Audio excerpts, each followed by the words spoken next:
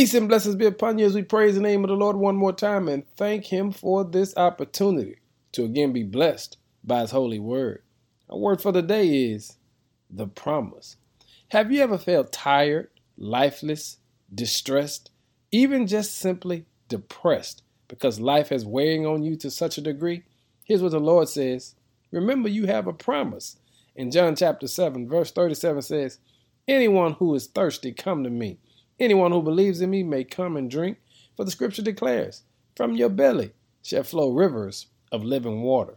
What the Lord is saying to you is, I always make up the difference. I always show up when you feel like you are lacking, when you feel like you can't go on, when you feel like you're out of breath. Just know that I am always there. And the reason I'm there is because I'm always on the inside of you.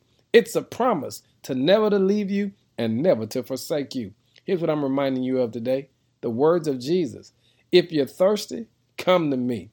If you're tired, come to me. If you're confused, come to me. Because I am the life giver and I've made you a promise. Here's the promise that from your belly shall flow rivers of living water.